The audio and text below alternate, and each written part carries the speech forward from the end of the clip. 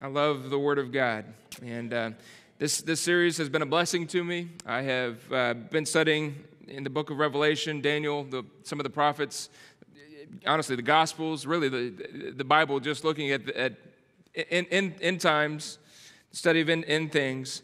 And we're not going to get into a lot of that today, the eschatology of it. We've been working through, if you haven't been here for a while, we've been working through a series of messages about the revelation of Jesus. So we're looking in the book of Revelation and seeing what it reveals to us about Jesus Christ. Last week was probably my favorite message. It was Jesus in the church, and he is in our midst. Amen? He has not left us or forsaken us, and his purpose is being worked out in the church. If you missed it, I would encourage you to go back and hear that message. So we got two more installments in this series, and today we're going to talk about the one who is coming in the clouds. And so Revelation chapter 1, verse 7. Revelation chapter 1, verse 7. And we're gonna try to stick with the scripture. This time over the last 3 months or so, maybe 4 months, digging into the book of Revelation has given me fresh perspective. Ideas that I've had are changing, and really focused in on seeing Jesus, his purpose, and his preeminence.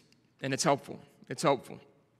You know, a lot of times we can read our culture, we read our church background, we read what's popular, et cetera, et cetera. We read a lot of church pop culture into the scriptures, and it forms our theology, it forms our view of truth. And I've been working really, really hard just to see what the scripture says and stick with that. We're going to go through a lot of scripture today. Let me show you just an example before we get into the word of how that can work. How many of you have ever heard that Satan is the choir leader in heaven? Anybody ever heard that? A few of us? So it's a popular thing that's taught and preached.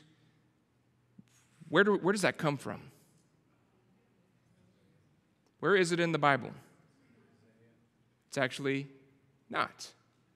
Not in the scripture.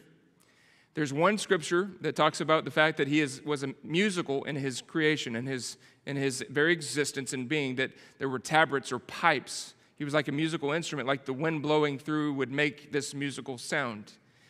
Somebody took, and I don't know exactly how, this is just a little bit of assumption, how we got to this theology that he's the choir director in heaven.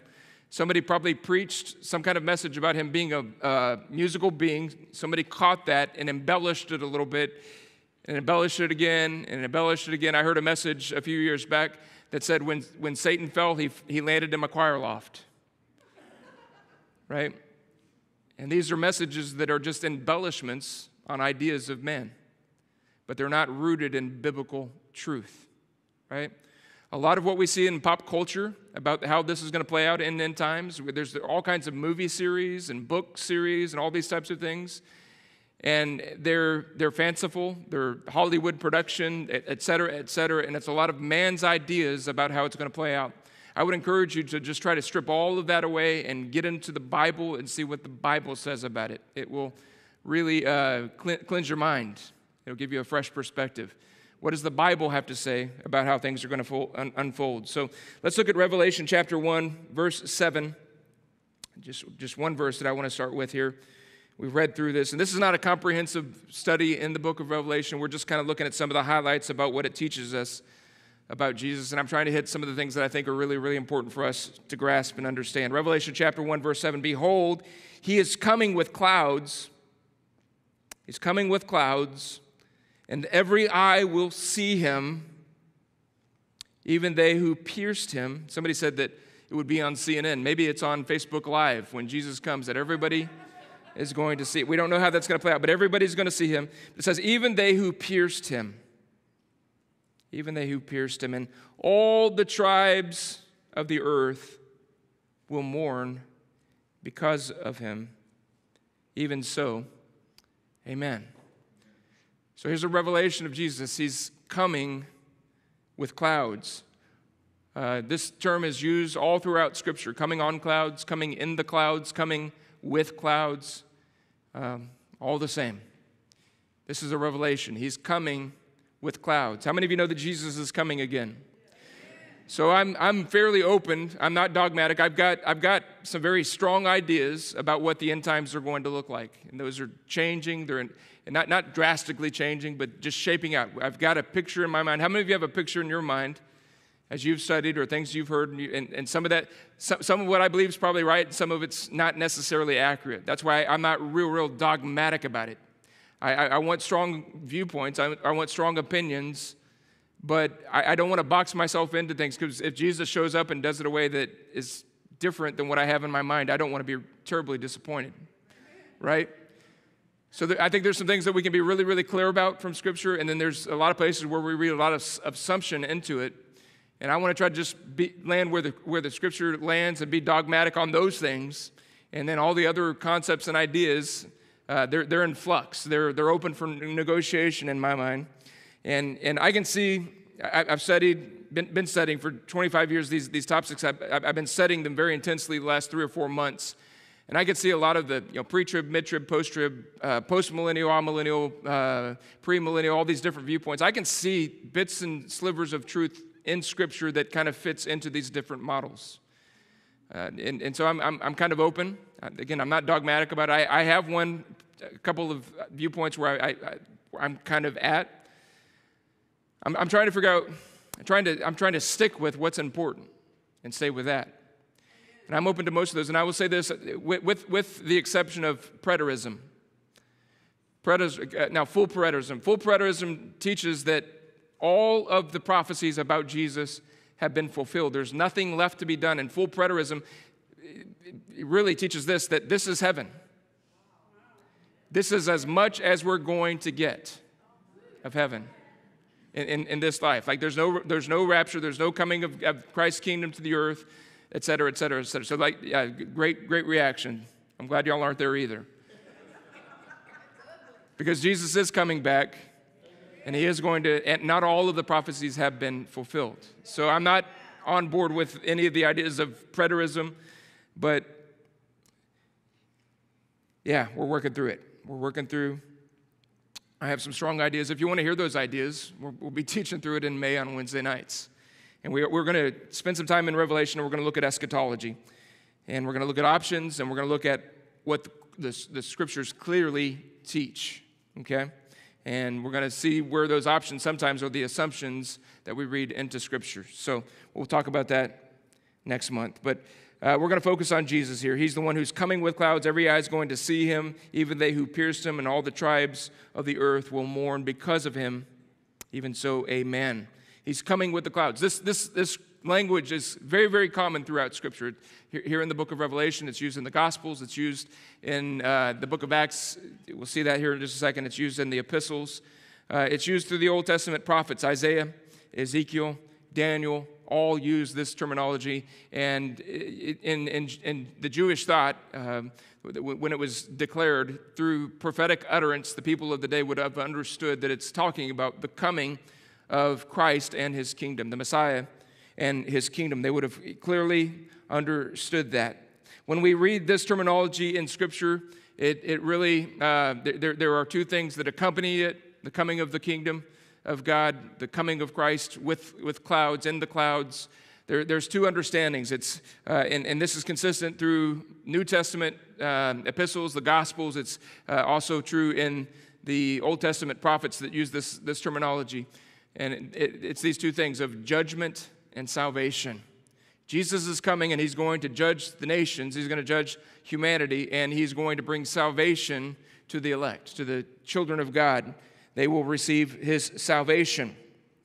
What does this look like? I believe Revelation chapter 19 gives us a very clear picture. And we could read the whole chapter today. We're not going to do that. We're going to read a passage. We actually read this, or part of this passage last week. But I want to read out of Revelation chapter 19, verse 11, verse 16. What is it going to look like when Jesus comes back to set his kingdom up?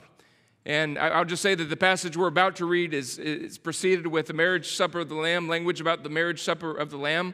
And it's followed by a depiction of the complete and utter obliteration of the enemies of God. Right? And this is what it's going to look like when he comes. There's going to be the gathering together of his people, the marriage supper of the Lamb, and he is going to wipe his enemies out And this is a picture of it. He says, I saw in verse 11, heaven opened, and behold, a white horse, and he who sat on him was called Faithful and True. And in righteousness he judges and makes war. And his eyes were like a flame of fire, and on his head were many crowns. And he had a name written that no one knew except himself. And he was clothed with a robe dipped in blood, and his name is called the Word of God. And the armies in heaven, clothed in fine linen, white and clean, followed him on white horses. Now out of his mouth goes a sharp sword, that with it he should strike the nations, and he himself will rule them with a rod of iron. He himself treads the winepresses of the fierceness of the wrath of Almighty God. And he has on his robe and on his thigh a name written, King of Kings and Lord of Lords. Amen. What a glorious depiction of our God and our King. What a glorious revelation of Jesus Christ, who's coming on the clouds. He's coming to set up the kingdom of God on planet Earth. He's coming to make all things new. He's coming to restore the inheritance, as we looked at over the last couple weeks, of Adam that was lost. We saw that through the 7 churches, everything that's promised to those 7 churches as they overcome their troubles, those 7 things are restoration of things that Adam had forfeited. Christ is coming back to set up his kingdom on planet Earth and to rule and reign with his people from Jerusalem. The nations of the earth are going to be ruled by our God, and we are going to govern with him. We are going to rule and reign. We're going to have the dominion that God had given to Adam and he forfeited. We will rule and reign with him. Heaven, and we're not going to get too much into heaven. We're going to deep dive into heaven next week. So if you want to see what heaven looks like, the kingdom of heaven is going to look like, we're going to talk about that next week. But heaven is not what you have seen on the cartoons. It's not what you have seen in the movies. It's not some fanciful place where we're going to float in the clouds and look like little cherub angels with diapers playing harps. It's going to be a real kingdom on planet Earth that's going to be established where Christ is the light of glory. It's going to be an awesome, awesome thing. If you want to know more about it, come back next week. So there are, as I said, 2 things happening around this. There is the ingathering of the elect, the children of God, to the marriage supper of the Lamb, and there is the judgment and the defeat of the enemies of God when we read through chapter 19. And it's all the picture of him who is coming with the clouds. This language is also used, as I said, Old Testament, New Testament, but in the Gospel of Mark chapter 13, verse 24 through 27, it says, but in those days after that tribulation, so there's a verse that the post-tribbers love. We're not getting into that right now. We'll get into it on Wednesdays in May. But after that tribulation, the sun will be darkened, and the moon will not give its light. The stars of heaven will fall, and the powers in heaven will be shaken. And then they will see the Son of Man coming in the clouds with great power and glory.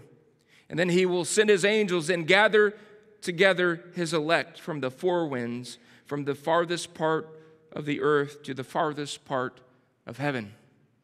So we see this. It's the language of what's going to happen when he comes with the clouds.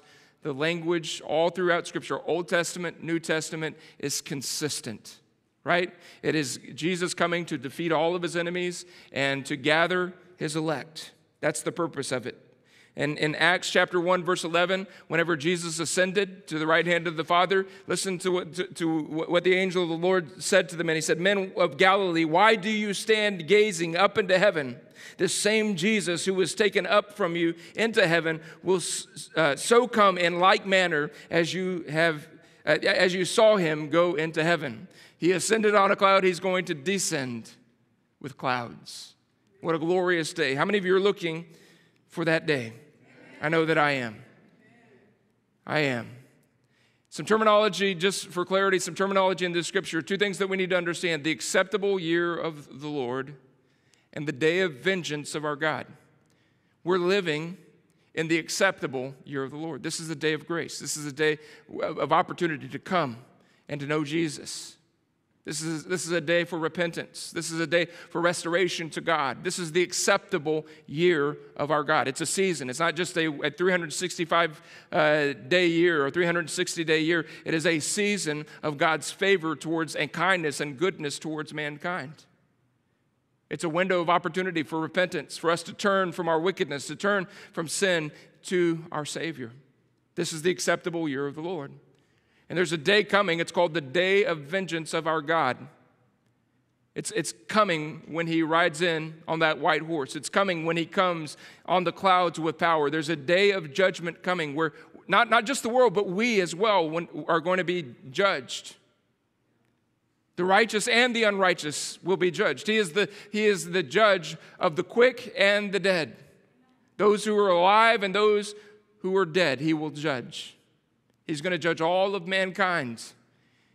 And it's going to be, it's called, in Scripture, it's called the great and awesome or terrible day. It is. It's going to be a great and awesome and terrible day. There are going to be terrible things. Awesome in one regard, but for those who are outside of his kingdom, those who are rebellious, those who do not know God, it is going to be a horrific day. Peter talks about, and I'm going to read through several passages here that talk about what's going to come, and really these are things that talk about judgment. These are passages that talk about judgment. There's salvation coming, but there's also judgment. The judgment, our salvation is going to come through judgment. The wrath of God being poured out is actually going to bring salvation. Just like in the days of Noah, when the rains fell, it was the wrath of God, the judgment of God against sinful humanity, and that same rain that destroyed a rebellious mankind lifted Noah, which one was it? Noah and his family to safety and security because they were in the ark, right? Those of us who are in Christ, when the wrath of God comes, we will be saved. And the judgment that's coming is going to be a judgment of fire. We read in the passage there in Revelation 19 about the fire that's in his eyes. Right? There's a lot to say about the day of the Lord with fire. I don't know if this is a literal fire or if this is just the wrath of God consuming that rages and burns, that consumes his enemies. But the Bible talks a lot about fire. Right?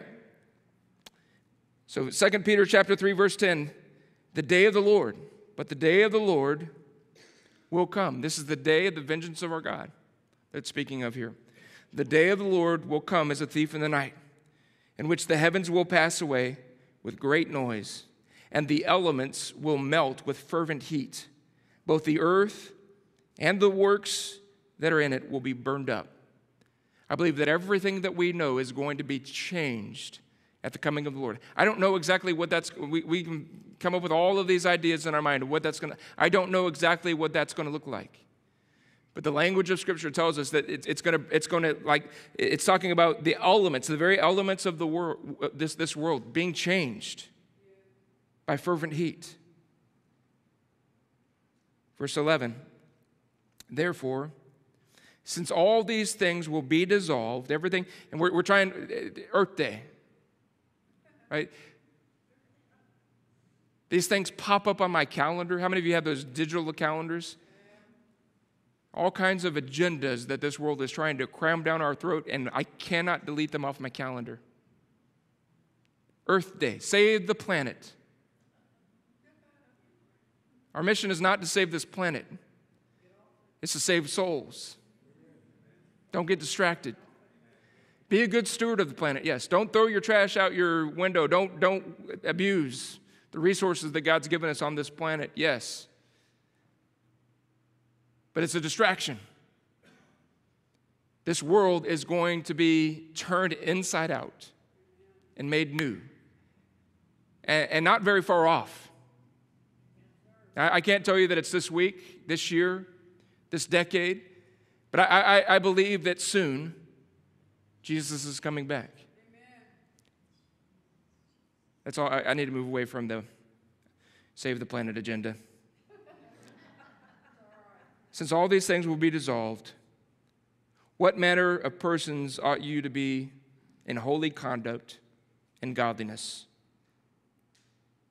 That's where we really need to be focused. Holy character, holy conduct, and godliness, looking for the hastening and hastening the coming of the day of God. Church, this is where we need to be planted, right here. Let's focus on our conduct, our character, our Christian life. Let's strive to live a life that pleases God. And let's look for the coming, and look for and hasten the coming of Jesus. Because of which the heavens dissolve, being on fire, and the elements will melt with fervent heat. Jesus is coming, and this is what's going to happen.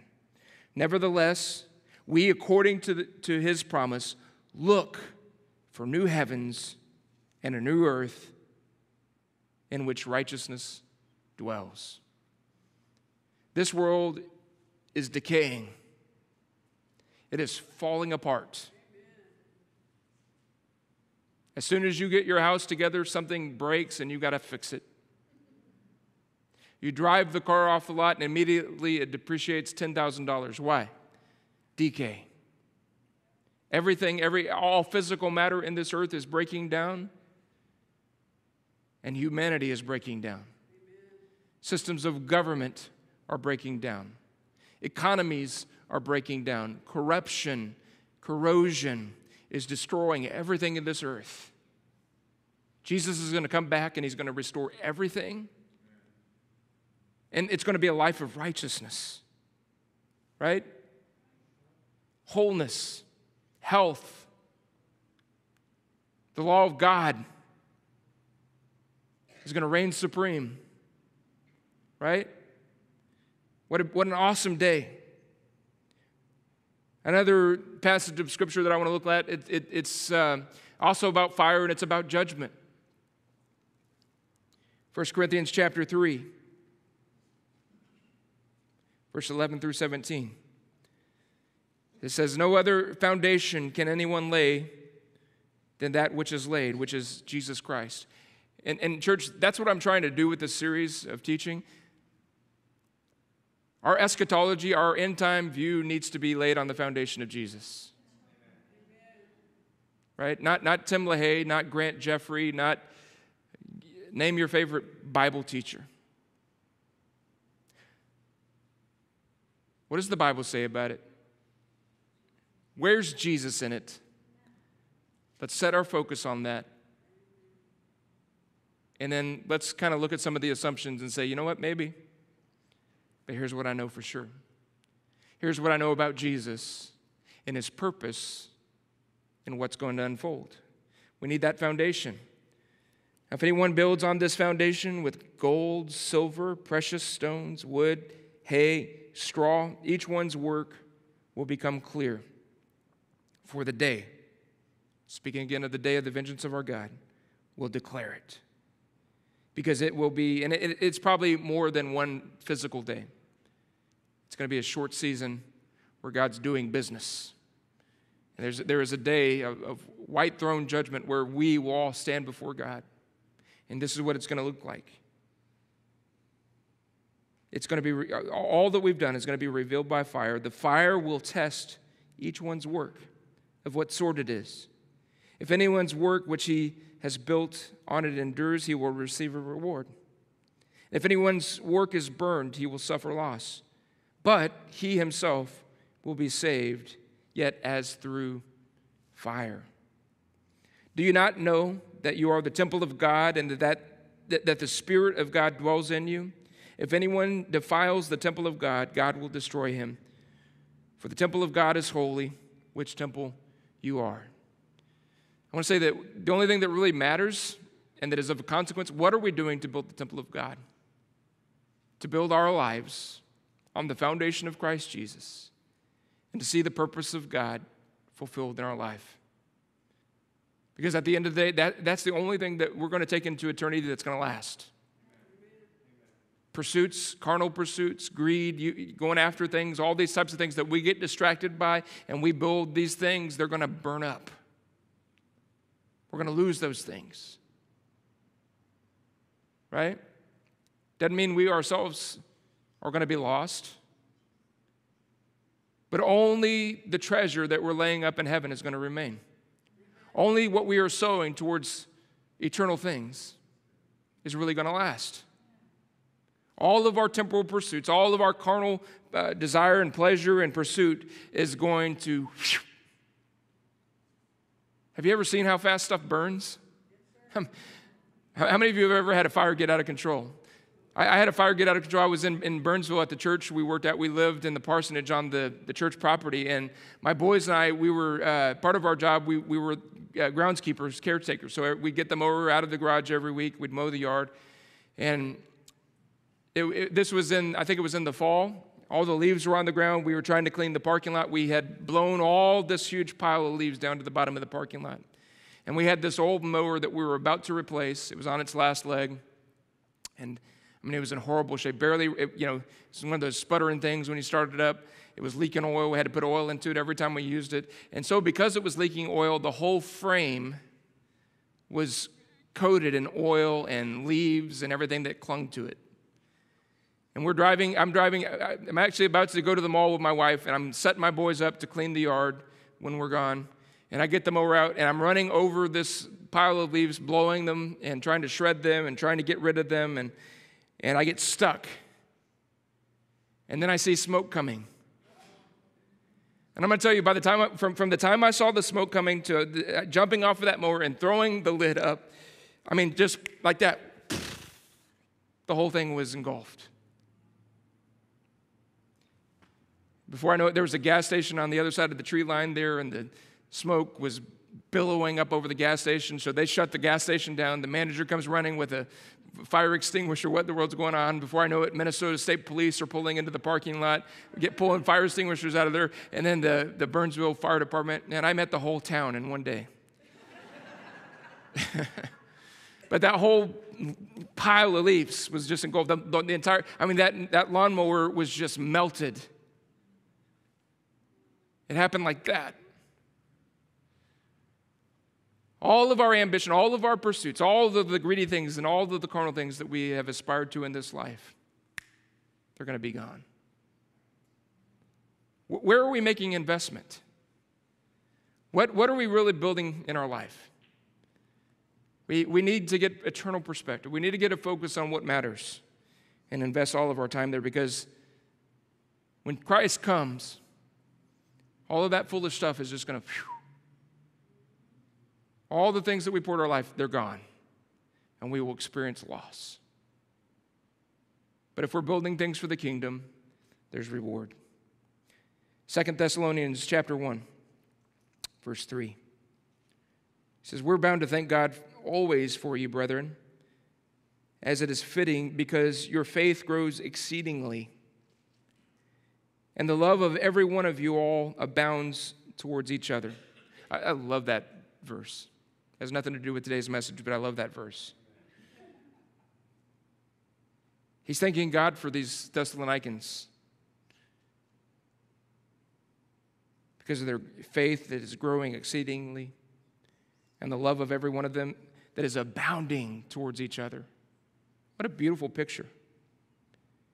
Verse 4, he says, "So that we ourselves boast of you among the churches of God, and for your patience and faith in all your persecutions and tribulations that you endure."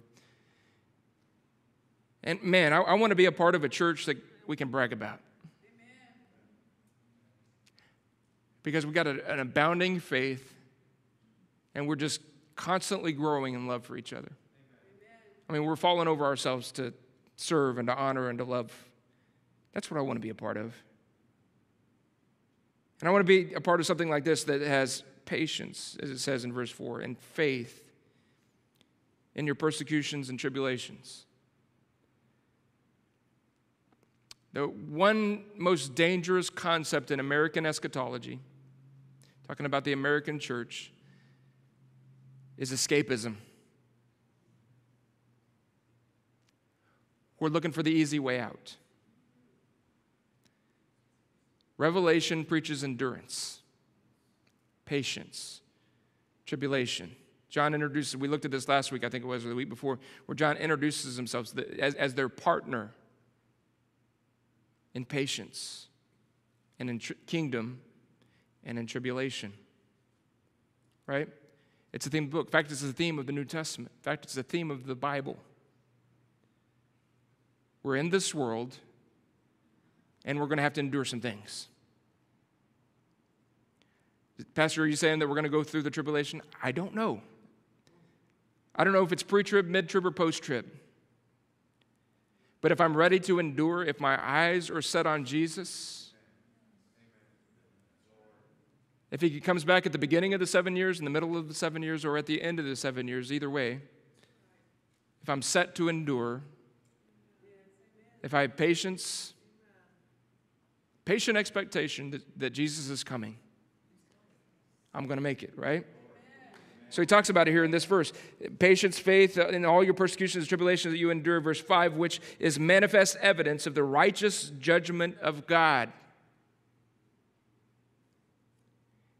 that you may be counted worthy of the kingdom of God, for which you also suffer, since it is a righteous thing with God to repay with tribulation those who trouble you, and to give you who are troubled rest with us when the Lord is revealed from heaven with his mighty angels in flaming fire. Here it is again, the fire of God in his return, taking vengeance on those who do not know God and on those who do not obey the gospel of the Lord Jesus Christ.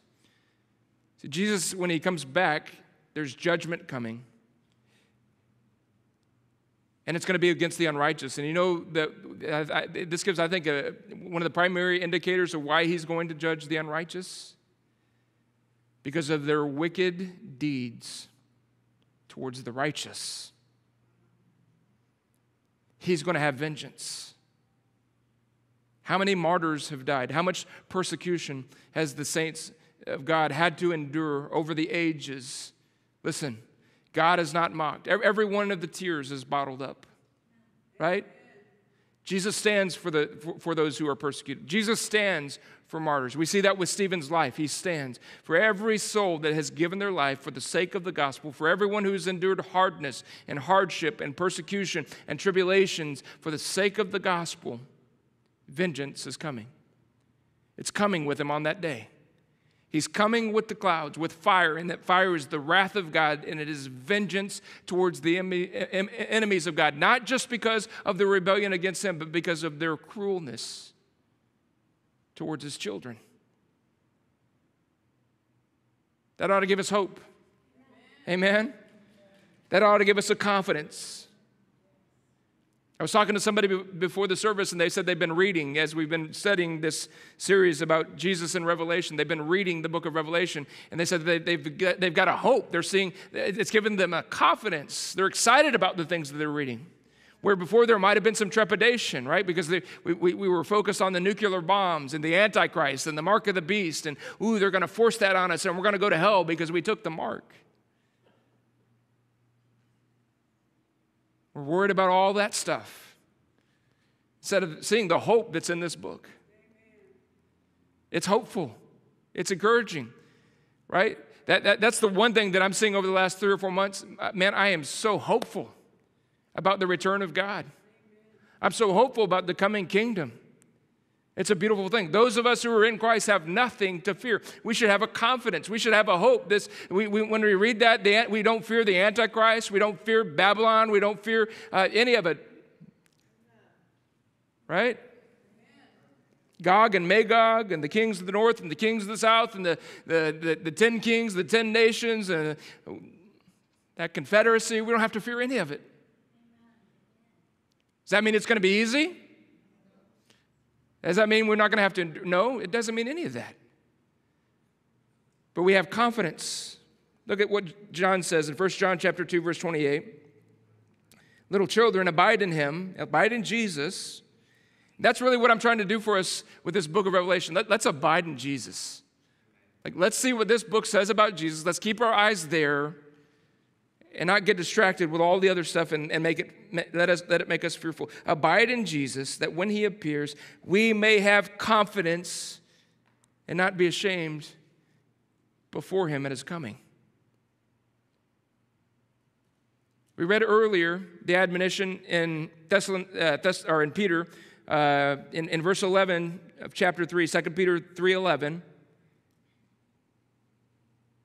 that we should have holy conduct and godliness. How does that happen? I want to say to you, it's going to happen by abiding in Jesus. Our overcoming is going to happen by abiding in Jesus, right? Again, looking back at those 7 churches, all 7 of the churches got a revelation of Jesus. All 7 of them had problems, but he said, if you'll just look at Jesus, if you'll allow that to change you and shape you, if you'll abide in him, you'll overcome these things, and to him that overcomes, you will inherit. Right? It's our abiding in Christ that makes the difference. It's our communion and fellowship with him. It's our time in prayer. It's our time in the Word. It's our time of worship. It's our time of coming together and encouraging each other in the Lord. That's what's going to help us have the character that we need. And what we read about here in 1 John chapter 2, verse 28, that's what's going to give us the confidence that we need. Right? I don't have any confidence in my flesh. I don't have any confidence that I'm going to be able to grit it out. How many of you have confidence that if they were to show, and these are the images that we always talk about, but if they were to show up at your house and tell you either you take the mark or we take your children, how many of you in yourself are real confident that you're going to be able to handle that? I have no confidence. I'll probably kill somebody or do something stupid. It ain't ending well if all I got to rely on is this. Right? But if I got confidence in Jesus, I don't have to worry about any of it. That doesn't mean I don't have concerns. I mean, I'm concerned about somebody trying to do that to my kids. But I've got confidence in Christ.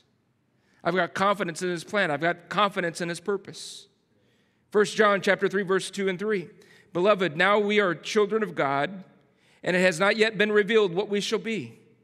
But we know that when he is revealed, when he appears on the clouds of heaven, we shall be like him, for we shall see him as he is, and everyone who has this hope in him purifies himself just as he is pure. When our hope is in Jesus, we will purify ourselves. You see that? We have a hope and a confidence in him. We're abiding in him. And the byproduct of that, what happens to us, we have a desire to please the Lord. We have a desire to stand before God.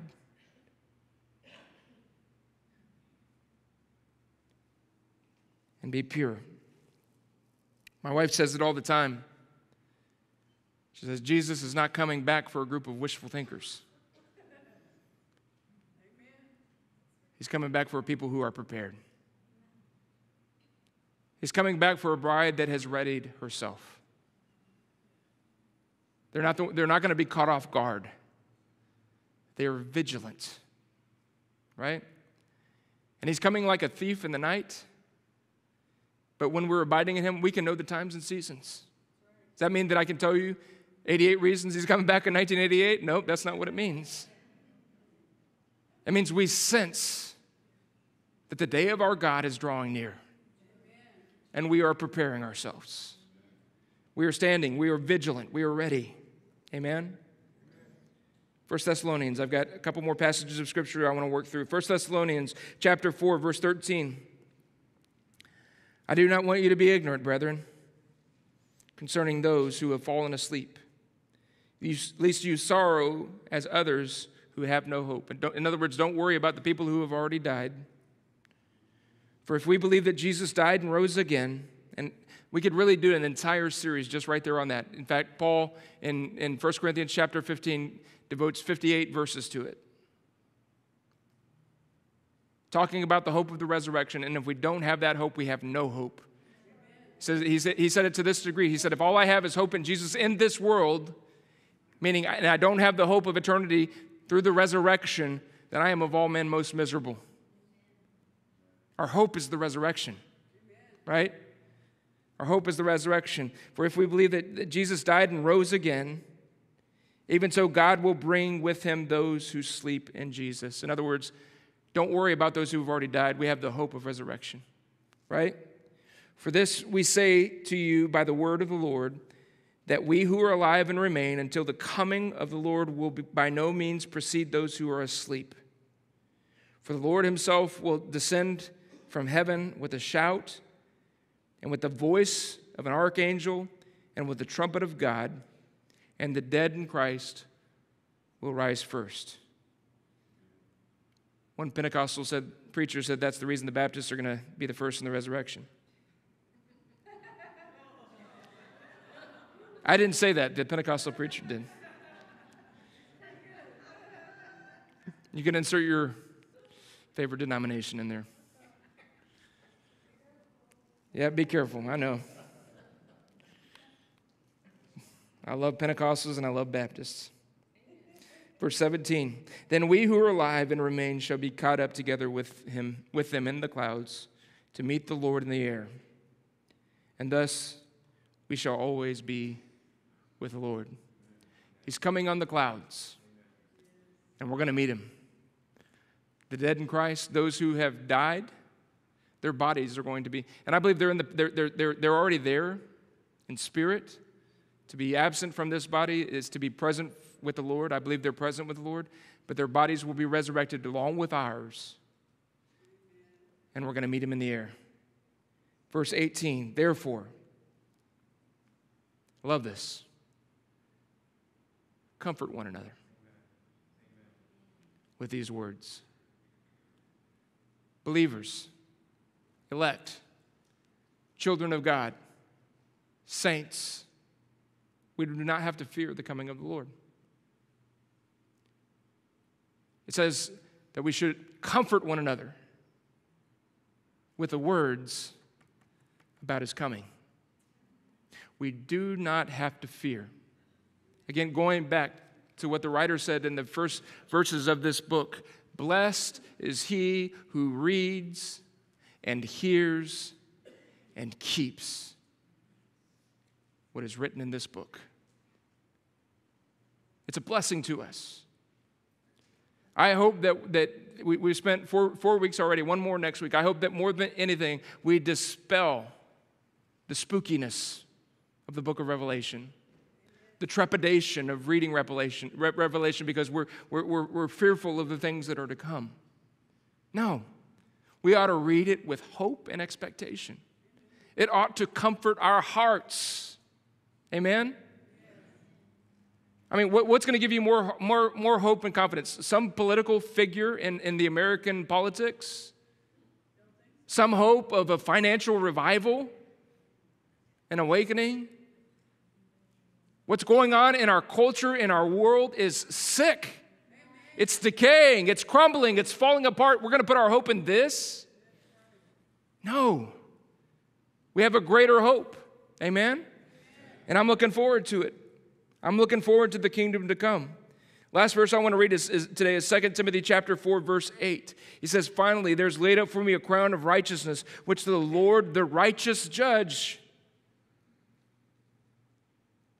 And that we've seen that theme about God being the righteous judge through these passages. He's coming to judge, and he is a righteous judge. There isn't anybody who's going to get that wrath of God poured out on them that does not deserve it. All who have rejected him, all who have been in rebellion, all who are opposed him, and not one whose heart has been turned towards him. He is a righteous judge. And he will give to me on that day, there it is again, that day, the day of the vengeance of our God, and not to me only, but also to all who have loved his appearing. We need to learn to look for, long for, hasten, love the appearing of the Lord. Our hearts ought to long for it. There's a cry in the scriptures, Maranatha. Maranatha means come, Lord. Come, Lord. That cry today is missing. because we're so in love with the temporal things of this life. Well, I don't want Jesus to come back. I want to watch my grandkids grow up. You want to watch your grandkids grow up in this garbage? I don't. You know what I want to do? I want to walk through the fields and stick my hand in the snake hole without being fearful of death with my grandkids by my side. That's what I want. Amen? We're going to hang on to this world with cancer and AIDS and corona pandemania and all the garbage that's going on? Really? I'm looking for that day. I'm looking for that day. I'm looking for his appearing. And just one last thought I want to put in here. It's not just about the escape. I mean, yep, getting out of this troubled world is looking better and better every day. But I tell you that what I'm really looking forward to is seeing Jesus. I want to see Jesus.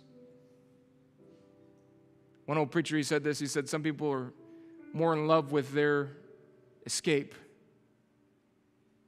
than they are with his appearing. No. I want to see Jesus. Let's stand together. Father, I pray that you would fill every one of us with hope, with confidence. Let all fear and trepidation be dissolved in our hearts. Church, lift your hands. Father, we want to draw near to you. And I pray that as we draw near to you, you would draw near to us. Your word says you will. Father, I'm thankful that you have not left us and you have not forsaken us. You will not walk away from us. And you will not allow your heart to go cold towards us. Lord, you are passionate about us. Father, reset our gaze, reset our heart's focus. Lord, that we would have a longing to be in your presence. In the place where apathy and half-heartedness and contentment with everything that this world offers us, where that's gripped us, Lord God, I pray, Lord, that you would stir in us. Lord, I pray that that same fire that burns in your eyes would burn in our hearts. Lord, that we would be passionate for you. We would be passionate for your kingdom, no longer seeking our own, but Lord, that we would live in every aspect of our life, every area of our life, seeking first your kingdom, looking for the eternal things and everything that's around us, and every interaction and every endeavor in our life, Lord God, that it would be putting you and your kingdom first. Father, help us to get an eternal perspective, Lord God. Lord, I pray that you would stir in your church the Maranatha cry, Lord God, that our hearts would long for you, Lord, that we would long to see you, that we would long to be together with you in your kingdom. Father, it's going to be a glorious day. Father, I pray right now, fill us full of the Holy Ghost. Fill us, stir in us, Lord God. Where it's become dormant, Lord God, I pray that you would stir it up, Lord God, because it's just a down payment. It's just the pledge penny. It's just the earnest of what we are going to inherit in your kingdom. May that awaken in us, Lord God. May that touch of heaven be a reality to us. Father, I thank you for it, and I give you praise for it today. In the mighty name of Jesus Christ. Amen. Listen, if you don't know Jesus, I want to pray with you.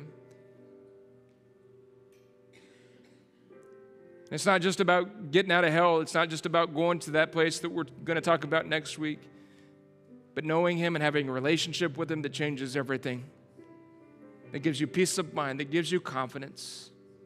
If you need to know Jesus, I'm going to invite you to come forward. I want my wife just to sing a song. Let's worship the Lord.